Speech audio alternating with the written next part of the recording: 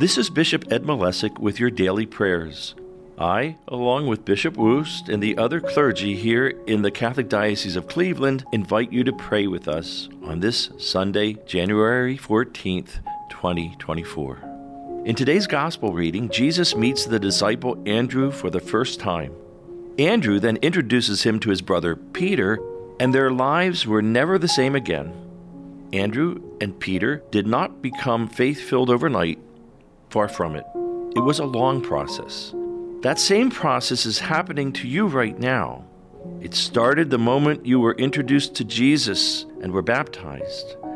It doesn't matter your age or how long you have had your faith. There is always room to grow more dependent and more loving on our Lord and Savior. Let's keep growing right now. Let's pray in the name of the Father, and of the Son, and of the Holy Spirit. O my God, in union with the Immaculate Heart of Mary, I offer you the precious blood of Jesus from all the altars throughout the world, joining with it the offering of my every thought, word, and action of this day. O my Jesus, I desire today to gain every indulgence and merit I can. I offer them together with myself to Mary Immaculate, that she may best apply them to the interests of your most sacred heart. Precious blood of Jesus, save us. Immaculate Heart of Mary, pray for us. Sacred Heart of Jesus, have mercy on us. Come, Holy Spirit, fill the hearts of your faithful, and kindle in them the fire of your love. Send forth your Spirit, and they shall be created, and you shall renew the face of the earth. O God, who by the light of the Holy Spirit did instruct the hearts of the faithful, grant that by the same Holy Spirit we may be truly wise and ever enjoy his consolations. Through Christ our Lord. Amen. Most holy and adorable Trinity, one God in three persons, I firmly believe that you are here present. I adore you with the most profound humility. I praise you and give you thanks with all my heart for the favors you have bestowed on me.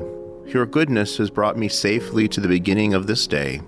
Behold, O Lord, I offer you my whole being, and in particular, all my thoughts, words, and actions, together with such crosses and contradictions as I may meet within the course of this day. Give them, O Lord, your blessing. May your divine love animate them, and may they tend to the greater honor and glory of your sovereign majesty. Amen. Our Father, who art in heaven, hallowed be thy name. Thy kingdom come, thy will be done, on earth as it is in heaven. Give us this day our daily bread, and forgive us our trespasses, as we forgive those who trespass against us. And lead us not into temptation, but deliver us from evil. Amen.